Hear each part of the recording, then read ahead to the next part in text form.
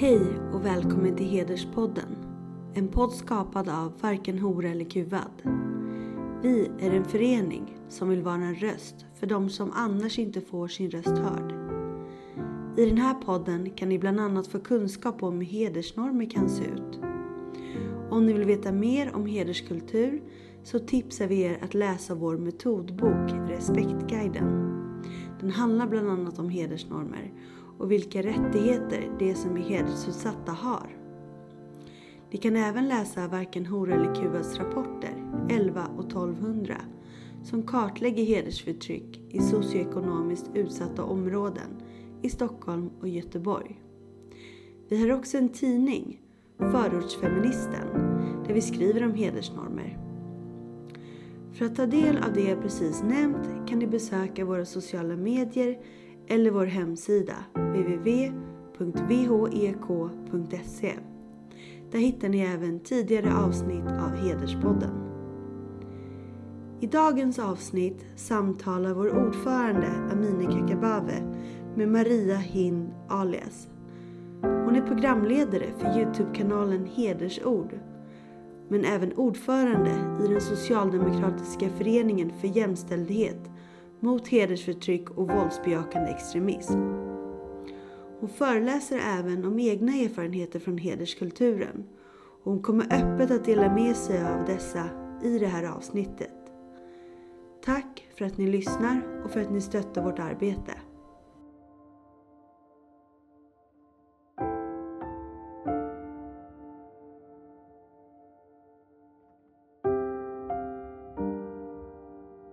Idag i Hederspodden har vi en ny gäst och det är Maria Hind alias som är kvinnorättsaktivist och är aktivist i hedersfrågorna med både med egna erfarenheter men också erfarenheter av att kämpa både inom Socialdemokraterna men också i många sammanhang där du är aktiv. Och du är också, Maria, bedriver en YouTube-kanal i de här frågorna tillsammans med några andra inom socialdemokratin. Det vore kanske kul också att få höra om det. Vad är tanken och vad är syftet?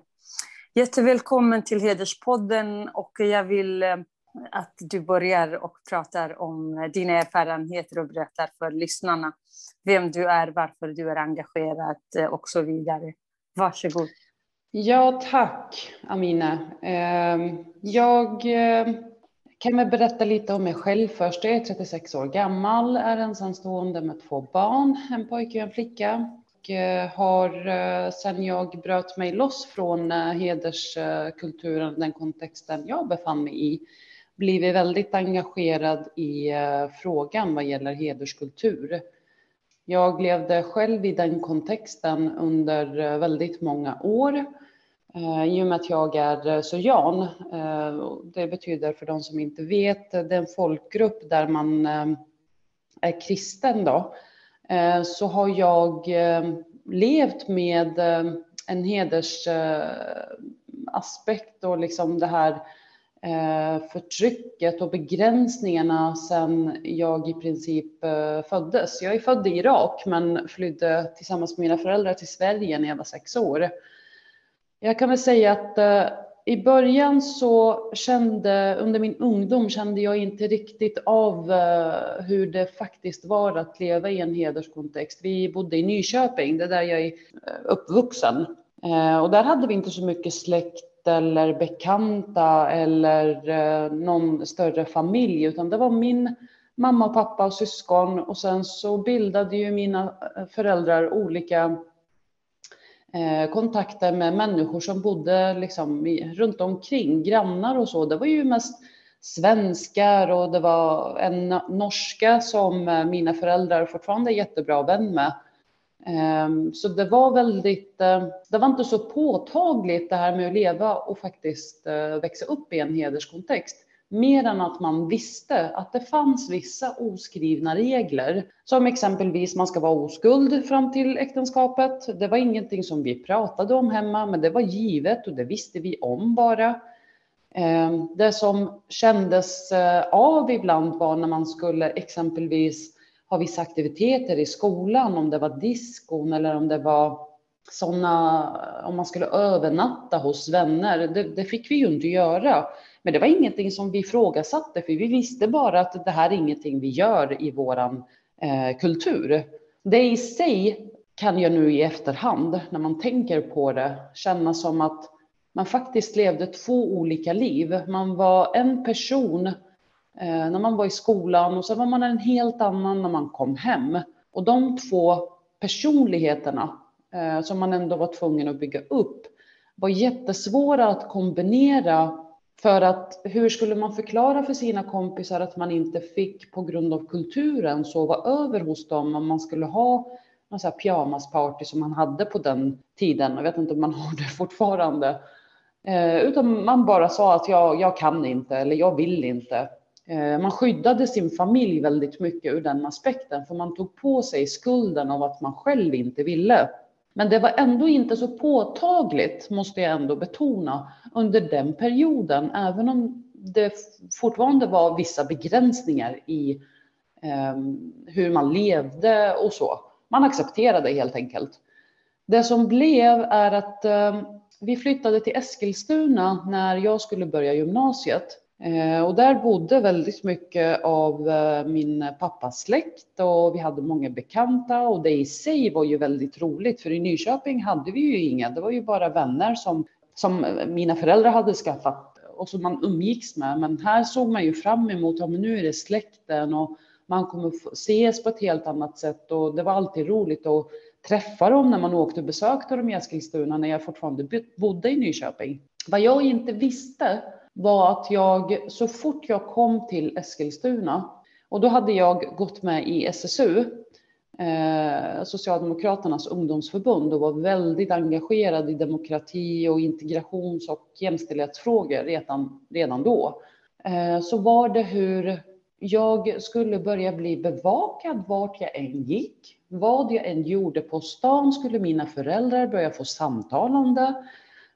Om jag gick med en partikamrat genom stan så var mina föräldrar 5 minuter senare, och det gick alltså så fort, 5 minuter senare, så ringer de mig för att fråga vad gör du, vem är du med? Och det där förstod jag liksom inte riktigt hur kunde det bli att jag inte ens kunde gå igenom stan i Eskilstuna utan att mina föräldrar fick reda på varenda steg jag tog. Det blev väldigt uppenbart då vilken krock det blev med hur vi bodde i Nyköping och hur det blev och hur jag var tvungen att anpassa mig faktiskt efter att ha flyttat till Eskilstuna. Men det som är viktigt att betona här är att min pappa blev ju jätteglad när jag sa att jag skulle börja engagera mig politiskt. Så för honom var det ju bara att stå emot släkten när de ringde honom för att säga att jag var en hora. När de ringde honom för att kalla mig för precis allt möjligt, just för att jag var politiskt engagerad. Och det spelade liksom ingen roll att mina föräldrar såg det som att de faktiskt var stolta över mitt engagemang, att jag försökte göra någonting bra, försökte få min röst hörd. Släkten sket i det. Jag var en tjej som skulle ta studenten när jag var 18 och sen vid 19 års ålder helst skulle jag gifta mig och börja skaffa barn och börja ta hand om min familj. Så den kontrasten blev väldigt tydlig så fort vi flyttade in till Eskilstuna. Det är ju lite grunden i själva mitt engagemang och varför jag är så stenhård med att arbeta emot den här hederskulturen. Det har inte bara att göra med att man är begränsad i sin vardag, utan för mig egentligen handlar det om väldigt grundläggande mänskliga fri- och rättigheter. Antingen så är mänskliga fri- och rättigheter för alla eller så är de inte det. Egentligen är det där grunden är för mig. Så det var väldigt enkelt för mig att faktiskt när jag nu är min historia väldigt mycket längre, men när jag bröt mig loss från hederskulturen då, när jag sa till min familj nu är det bra, Så började jag också arbeta med det här, men det har inte varit helt riskfritt kan jag säga. Jag har ju förlorat kontakt med väldigt många i släkten. Det är ingen som vill veta av mig. Det är ingen som pratar, alltså väldigt många som inte pratar med mig längre. De hälsar inte ens när de ser mig på stan. Jag tänkte Maria, du beskriver så bra om vi går tillbaka, för att det är ändå viktigt att lyfta det här. Många tonåringar som vi har kontakt med, eller de kommer i kontakt med oss, det är det de säger. De vet inte att det här kraven på att vara oskuld, kraven på att inte ha kompisar från andra håll eller hälsa på någon i hemmet och sova över eller gå på aktiviteter eller skolresor och så vidare. De säger, de har väldigt dålig kunskap om vad hedersproblematik är. Och de inordnar i det där som du också berättar, att man inordnar i en struktur, ett system där man tror att så här är det. Man måste vara på detta sätt. Och det där, eftersom oskrivna regler ingen pratar om utan alla förhåller sig till. Hur var det för till exempel dina bröder eller din bror? Det är inte samma, reglerna är inte samma för tjejer och killar. Och där är det också att ingen reagerar. Till exempel varför brorsan som är yngre oftast kan göra vad han vill. Det är inga regler. Det är jättefint att om du beskriver så att det blir lite liksom mer att de här ungdomarna som säger nej, men det där är inte hedersförtryck, det är vår kultur. Man kan bli upprörd, men man kan också skratta åt på grund av att det är så uppenbart att hur vi inordnas i de här strukturerna. Ja, men så var det ju. Alltså, han fick ju göra, jag har ju 3 yngre bröder och så är vi 3 systrar. Vi är 6 barn totalt då. Och han fick ju göra och gå ut på fritidsgårdar och umgås med sina vänner och så. Det fick ju inte vi göra. Men det var ju också någonting som var oskrivet. Det var ingenting vi pratade om varför, utan det visste man bara.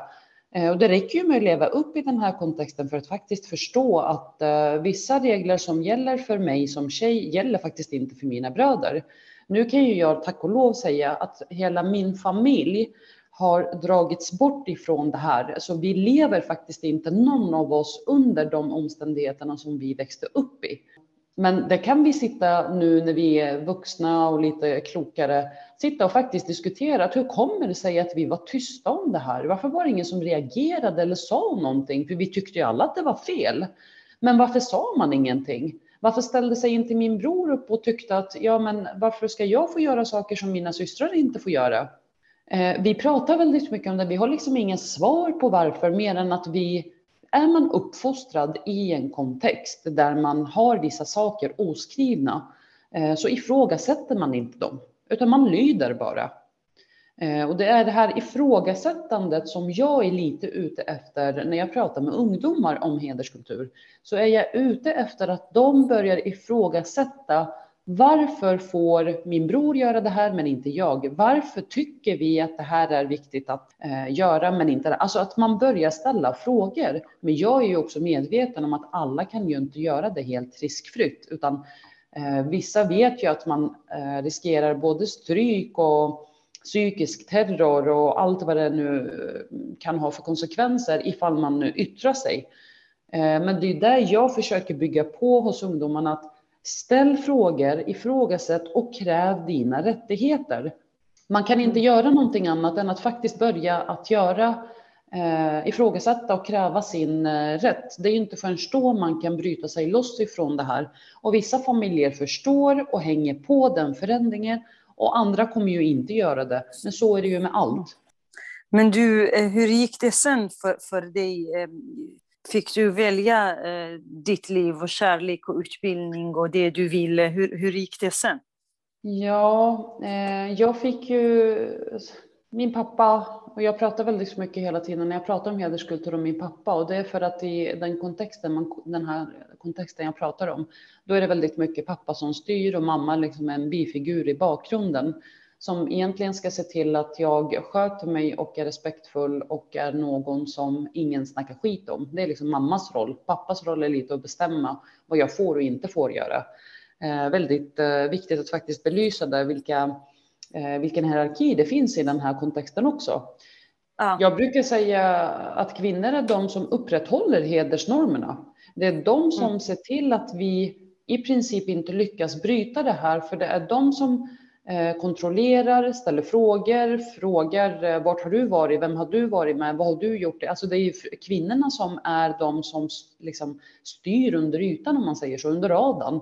Medan som man behöver göra någonting konkret, om man har gjort någonting som man inte får göra, då är det pappa eller bror som tar över. Den kontrasten är väldigt viktig att belysa.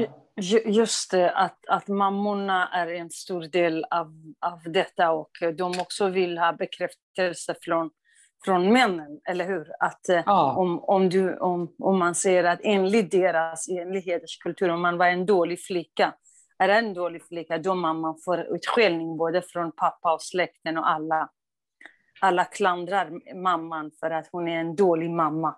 Det är därför också är det så att kvinnorna oftast är värre än männen när det gäller upprätthållande av hederskulturen. Ja, för det ska mycket till innan man går över i det fysiska våldet, utan då har man ju liksom gått igenom ganska mycket psykisk våld, påfrestningar, begränsningar. Det fysiska våldet kommer ju inte som en blixt från klar himmel, utan man har ju blivit varnad och man har blivit tillsagd och man har fått till sig att om du inte skärper dig så kommer det här och det här att ske. Och det är ju kvinnorna som står bakom det här för det mesta. Nu generaliserar jag, men för det mesta. Och mannen kommer in i ett mycket senare skede. Dina bröder sa liksom inget om att mamma, varför Maria inte får gå ut som oss. De har inte konfronterat på något sätt din mamma eller pappa för din skull, utan det var bara som i allas hem, att killarna tar rätten för sig att göra som de vill. Ja, och sen ska man också komma ihåg att jag fick gå ut ganska mycket när jag skulle på politiska möten. Inte för att umgås med vänner, inte för att göra liksom de sociala sakerna, men när det gäller politiken så var jag inte begränsad överhuvudtaget. Jag fick övernatta när jag var på politiska kurser. Jag fick komma hem väldigt sent ifrån möten. Så när det gällde politiken så var det lite min känsla av frihet, för där fick jag faktiskt göra precis vad jag ville, så länge det inrymde inom politikens väggar, om man säger så. Så därför var det inte jättelätt för någon att egentligen ifrågasätta varför får min syster göra sig eller så, i och med att min pappa fick mycket skit för att jag var så politiskt engagerad och gjorde det jag ville inom politikens ramar. Precis, och du menar på att om du var kär och var synligt på annat sätt i annat sammanhang, det skulle inte vara okej, inte ens pappa kanske skulle bli glad för det. Nej, precis. Men det som är att jag träffade ju en man som jag själv faktiskt valde när jag hade slutat gymnasiet, som jag senare tvingade mina föräldrar att gå med på att, alltså jag gifte ju mig med honom och jag tvingade dem i princip att gå med på det här giftermålet. För de ville att jag skulle studera färdigt, de ville att jag skulle jobba, att jag skulle bilda mig en uppfattning om vem jag är som person, vad jag ville om mitt liv, att jag var för ung för att gifta mig. Men jag kände så här, jag träffade en person som jag kände var min drömprins på alla sätt och vis. Han ville jag ha, han var det liksom finaste jag hade sett, och jag var ju 19, så jag vet inte riktigt hur mycket man förstår när man är 19. Ungdom är ju ett bra begrepp då i mitt fall. Men det var ju också en baktanke hos mig hela tiden att om jag nu gifter mig med den här mannen, för han var ju också syrian, så han var ju godkänd av både släkt och familj och så, ur den aspekten, så kommer mina föräldrar sluta få höra så mycket skit. De kommer sluta få de här samtalen där jag blir kallad för hora. De kommer sluta få de här samtalen där man liksom utövar extrema påtryckningar på att mina föräldrar ska börja uppfostra mig rätt. Så jag kände så här, nej, jag har hittat rätt person, skitsamma att jag är ung. Det som är positivt med att gifta sig ung kände jag då var, alltså övervägde nackdelarna. Så för mig var det ingen snack, jag sa det till mina föräldrar, jag ska gifta mig. Och de gick med på det till slut. Men det jag inte förstod då var att han då 2 veckor efter att vi hade gift oss så började han fysiskt misshandla mig. Och det kom ju som en blixt från klar himmel. Jag förstod inte riktigt just då när han tog mig i håret och smällde till mitt huvud i elementet. Hur det kommer sig att personen som jag älskar mer än något annat faktiskt kunde göra det här. Och vad gjorde jag för fel som resulterade i att han faktiskt klarade av att göra det här. Och jag vågade inte säga någonting till mina föräldrar för att jag hade ju tvingat dem att gå med på det här. Så det var bara för mig att knipa igen, hålla tyst, stå ut och fortsätta liksom bli fysiskt misshandlad de kommande 5 åren. Men du lät inte din familj få veta och du visste inte varför. Sa han inte varför? Jo, han kunde förklara ibland. Jag lät inte min familj ska förklara först, inte veta, för att jag skämdes. Jag skämdes något så kopiöst. För det första att jag inte hade lyssnat på mina föräldrar.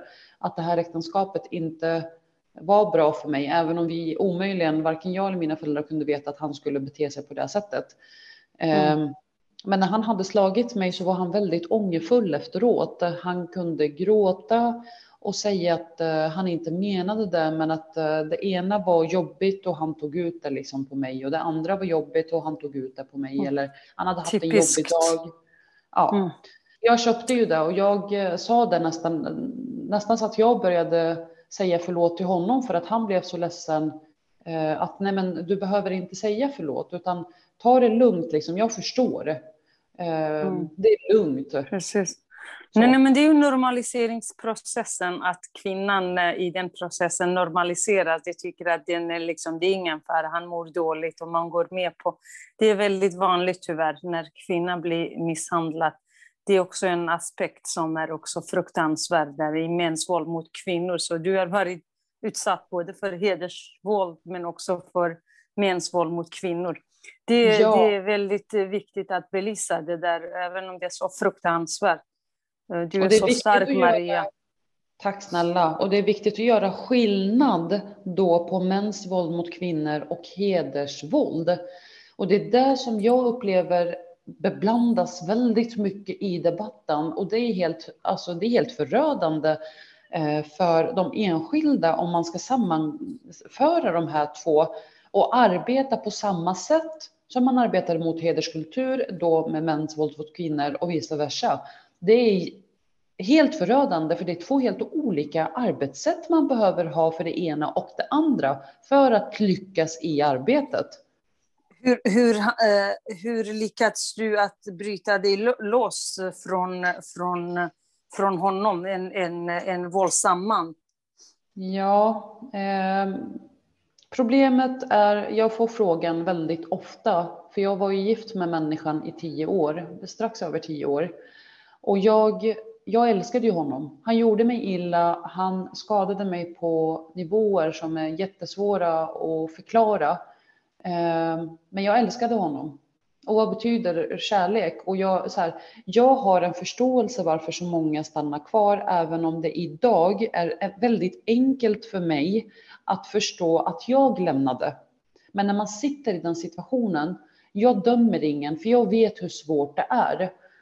Men efter 10 år i alla fall, det var blandat både fysiskt och psykiskt misshandel under mina år med honom, så kände jag till slut, nej, det här funkar ju liksom inte. Det var väldigt många orsaker till varför jag just då tog det beslutet. Men några av de orsakerna handlade dels om, ska jag låta min son växa upp och tro att det är så här en man ska behandla sin fru? Ska jag låta min dotter växa upp och tro att det är så här en man ska bete sig? Jag tror att där någonstans var den övervägande orsaken till Varför jag kände, nej, nu behöver jag liksom sluta leva med honom, tro att det här är kärlek, det här är ingen kärlek överhuvudtaget. Och lämna. Så jag gick hem till mina föräldrar när jag hade bestämt mig, och i mitt huvud så hade jag målat upp en bild av att så fort mina föräldrar får reda på vad jag har råkat ut för, så kommer de att hjälpa mig ifrån det här förhållandet. Jag går hem en dag efter jobbet och berättar för pappa, jag ska skilja mig. Så bara rakt ut. Och han frågar, vad menar du? Jag ska skilja mig. Varför då? Och så förklarar jag för honom, jag tror jag satt i 2-3 timmar och bara redogjorde vad som hade hänt de senaste 10 åren. För de visste ju inte. När jag är klar så säger min pappa till mig, vi ska lösa det här. Och jag tittar väldigt förvånad på honom och undrar, vad menar du, vi ska lösa det här? Ja, men han menade att vi ska prata med honom för att försöka få honom att förändra sitt beteende. Det samtalet det landade inte alls i vad jag trodde från början när jag tog mig modet. För det var gigantiskt mycket mod som jag la på mig själv för att faktiskt ens prata öppet om det här. Och så får jag svaret, ja, vi ska prata med honom.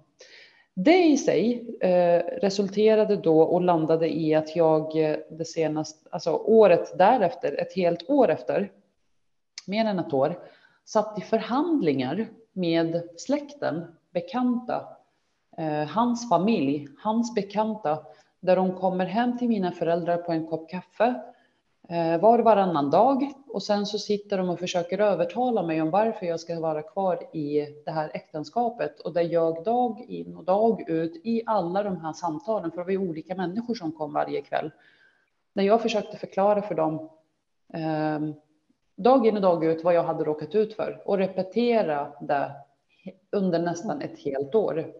Jag kan säga att den psykiska terrorn som jag blev utsatt för är fan ingenting att leka med. Och jag har en sån förståelse för kvinnor som bor kvar med sina män och faktiskt inte tar det här steget.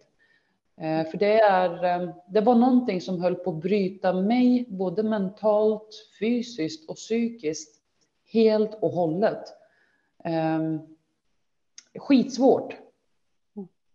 Precis, och kvinnor särskilt i hederskulturen. Här var du igen utsatt för att det är familjeförhandlingar, fast det här handlar mellan dig och honom.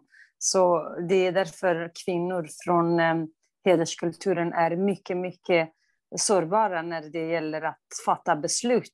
För att en kvinna i svensk kontext, det är fruktansvärt att vara utsatt för mäns våld. Det är precis som du beskriver, skam och skuld och allt det här. Och sen när du tar steget i hederskulturen, då är det mannens familj och din egen familj som ska förhandla. Och det är också som, det handlar inte om dig, om din frihet, utan det är familjefejder, vem som är bra förhandlare för att få ihop er. Det där är väldigt, väldigt normalt. Jag tror att det är viktigt ändå nu att belysa det, eftersom det är mycket om den här diskussionerna om klanstrukturer, även om det inte är riktigt klan, men det är släktbaserat överenskommelser där oftast giftermål är en del av det. Om det är tvångsäktenskap eller äktenskap, så därför Maria, tror jag att din erfarenhet att berätta nu är så central i den här svenska debatten som vi också så småningom kommer in. Hur man det är precis du är inne i, och det är så viktigt att belysa hur svårt är det för redan utsatt kvinna. Du var redan utsatt, släktingar var moralpoliser för dig och du var illa tvungen, hellre väljer jag en man som jag också älskar för att slippa allt det här. Och så kommer du in i en relation där han slår dig och misshandlar dig, och sen när du vill ta steget, då är det familjen som terroriserar dig för att du ska vara kvar i en våldsam relation. Så fruktansvärt, men du är så stark, så det är verkligen, men jag ville bara säga det för att våra lyssnare relatera till en verklighet som idag beskrivs i olika rapporter. Och det behöver inte vara en hel klan på detta sätt, utan i hederskulturen oftast är det många familjer involverade. Man är inte gift med en enda man. Man är gift med hans familj också delvis, typ när det gäller konflikter och allt annat. Och det som är viktigt att belysa är att klaner, för man får det låta som att alla är kriminella. Och det är ju också så här en kunskapslucka som är så påtaglig när man diskuterar vad klaner är för någonting. Klanstrukturen är ju just det här, alltså de är ju långt ifrån kriminella allihopa. Det är ju minoritet skulle jag vilja säga. Men själva strukturen på hur familjen är uppbyggd är ju vad som kännetecknar själva liksom en klan. Och många syrianer tillhör klaner utan att vara kriminella för den delen, men det har ju att göra med hur sammansatt familjen är, som i det här fallet att man går in och faktiskt börjar förhandla. Så det är ju sådana saker som ter sig när man ska prata om klan och strukturerna kring. Men det är en helt annan diskussion som man kan ta vid ett senare tillfälle. Men det är ju det som också gör att det är det som är hederskulturen. När man pratar om hederskultur så blir jag nästan lite skrämd av hur vissa diskuterar det. För man vill fortfarande påvisa, ja men det finns ju en svensk hederskultur också. Fast nej, det gör det inte. I en hederskontext då är det allt ifrån hur samhället ser ut, där man inte har någon demokrati, där hierarkin är väldigt tydlig i vem det är som bestämmer, att det är en hel samhällsstruktur på hur ett samhälle är uppbyggt. Det är det som kännetecknar hederskulturen, plus att det är väldigt mycket kyskhetsnormer i. Och det ingår lite allt möjligt vad gäller både hedersförtryck och vad gäller begränsningar och vad gäller att det inte ska vara jämställdhet överhuvudtaget. Det är en hel kontext. Det är därför jag säger kontext, för det är liksom ett helt begrepp man behöver prata runt omkring för att landa i vad är hederskultur. Och det blir också missvisande debatter när man pratar om att ja, men på 60- och 70-talet hade vi också en hederskultur i Sverige. Ja, fast det stämmer inte, för då har man inte riktigt greppat vad hederskultur är för någonting. Och den debatten är ju väldigt viktig att ta för att faktiskt höja kunskapen så att man återigen kan sätta in rätt åtgärder för att motarbeta det här. För hederskultur som fenomen är ingenting som hör hemma i Sverige överhuvudtaget. För man tror varken på jämställdhet eller på kvinnan som fri individ. Och jag säger individ, för kvinnan är ju bara någonting som ska ingå i en familj. Man pratar inte om henne som person. Och den synen ska vi inte ha i Sverige. Vi har kommit alldeles för långt i jämställdhetsarbetet för att acceptera det här på några villkor. Ja, helt rätt. Det är ju helt rätt att man rättfärdigar liksom på något sätt, för att i svensk kontext, det fanns här, men det var ju för länge sedan. Och det kanske finns i vissa kunga och andra familjer där man inte får gifta sig med vem man vill och så vidare. Det är sant. Delvis är det ungefär, det är förlägda patriarkala strukturer som lever kvar också i kungafamiljerna och liksom i vissa kontexter. Också de här religiösa livets ordskolor och kyrkor och annat. Men det är i alla fall i Sverige, lagen och systemet stödjer kvinnorna och är emot detta. Det kan man inte jämföra helt enkelt. Det är helt korrekt. Och därför är det viktigt att kvinnorna i Sverige, flickorna, barnen, har systemet med sig. Och att det faktiskt här vi, tack vare den kamp som vi alla har liksom fört fram, så här lagstiftningar skett. Och de här, liksom, man har ju lagstiftat flera lagar, även om de inte i praktiken fungerar. Men man har i alla fall rättssystemet med sig. Till skillnad från i de länder där hedersförtryck förekommer.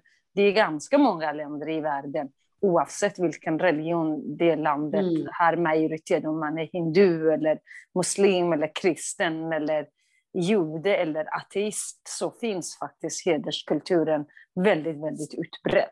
Det är viktigt att poängtera. Ja.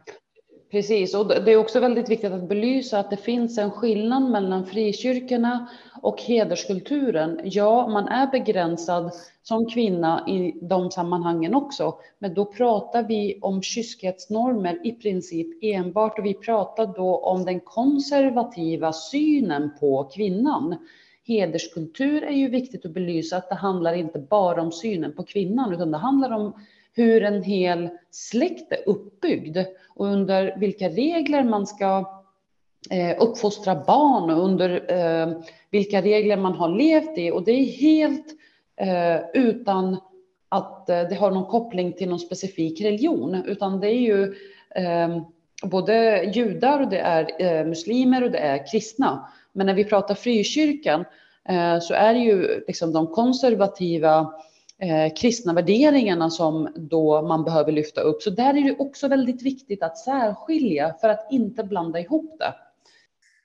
Att de här, även om de är väldigt lik varandra, men också har väldigt, det skiljer sig. Här är det man är en man mot en kvinna i till exempel våldsutsattheten, eller så är det inte på samma sätt. Och så, precis som du sa, alla klaner är enligt svensk kontext, det kan vara faktiskt brottsling. Det är ju att liksom tvinga eller föra fram eller arrangera ett äktenskap eller tvångsäktenskap. Det är faktiskt olagligt. Eller barngifte och allt det här. Det är ju olagligt. Och sen att liksom kollektivt förtryck är också förtryck och det bestraffas.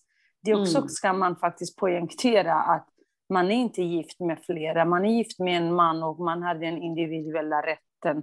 Precis som du själv har beskrivit, att din rätt att kunna gifta dig som du vill och också skilja dig som du vill.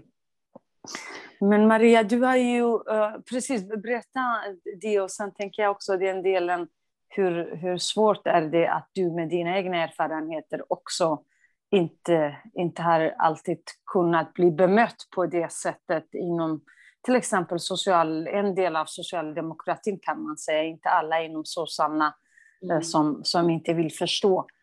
Utan du har nu också en roll att lyfta de här frågorna. Varsågod och säg det du ville avsluta den delen.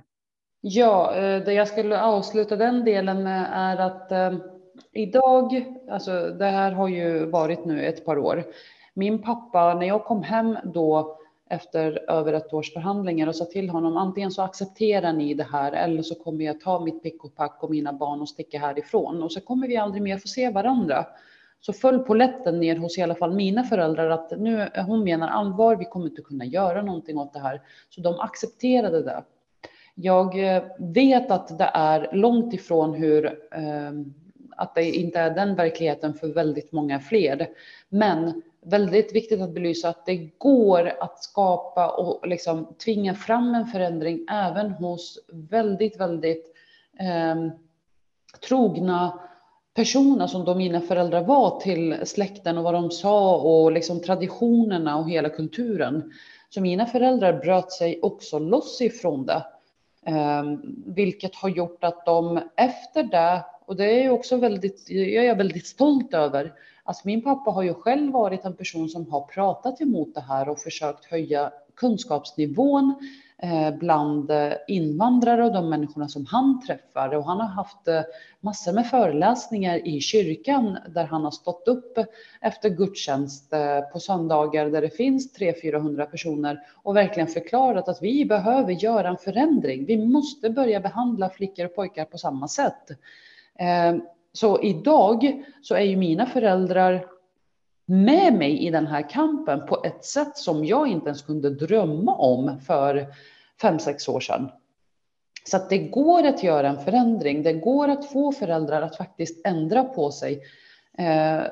Även om jag också måste betona det, att det är långt ifrån så enkelt, om man nu ska uttrycka det, för många andra tjejer och killar som lever i det här. Men det finns, alltså om min pappa kunde ändra på hur han såg på saker och ting, så vill jag gärna tro att det finns en chans att väldigt många fler kan göra det. Annars hade ju jag inte pysslat med det jag gör. Då hade jag bara liksom dumpat det här. Jag är ju klar. Jag får ju leva hur jag vill. Då kan jag ju bara skita i resten. Men jag funkar inte riktigt så heller. Och det var ju därför också jag, apropå Socialdemokraterna och mitt arbete där, jag startade den här S-föreningen för jämställdhet emot hedersförtryck och våldsbejakande extremism. Det var efter hur jag såg hur Soffan Hermansson, Ann-Sofie Hermansson, blev behandlad i Göteborg. Och att hon var en av de företrädare i Sverige från vårt parti som faktiskt vågade ta tag i de här frågorna på riktigt. Belysa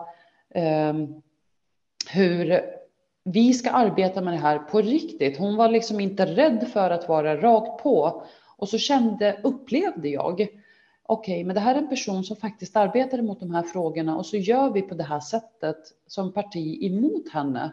Och det fick ju jättemycket medial uppmärksamhet och det var någonting som skadade partiet väldigt mycket. Och jag kände så här, jag behöver visa att nu måste vi mena allvar med att arbeta mot det här. Så jag startade den här föreningen. Och där anslöt ju min far direkt och sa att jag vill vara med och hjälpa till.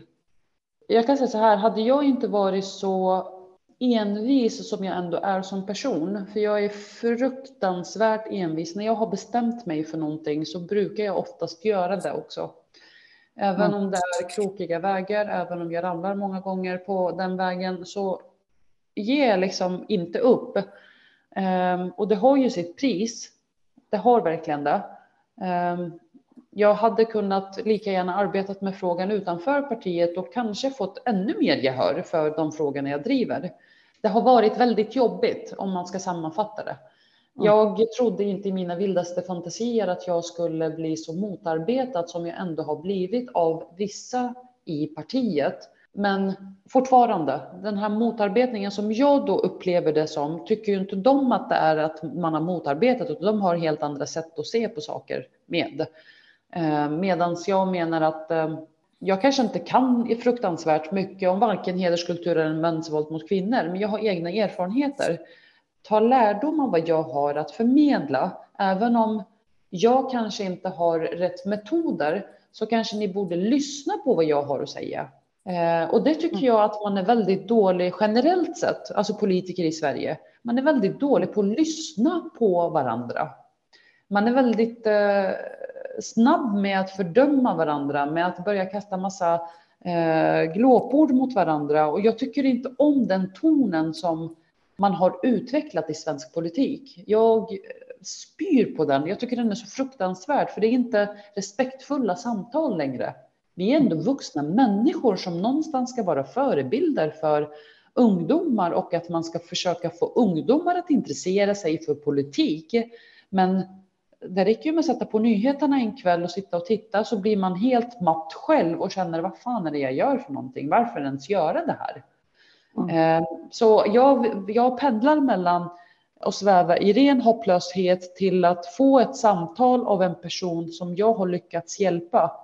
Och den pumpar mig med energi och får mig att känna, jag gör en skillnad. Jag gör nytta. Jag når fram till dem jag vill nå fram till.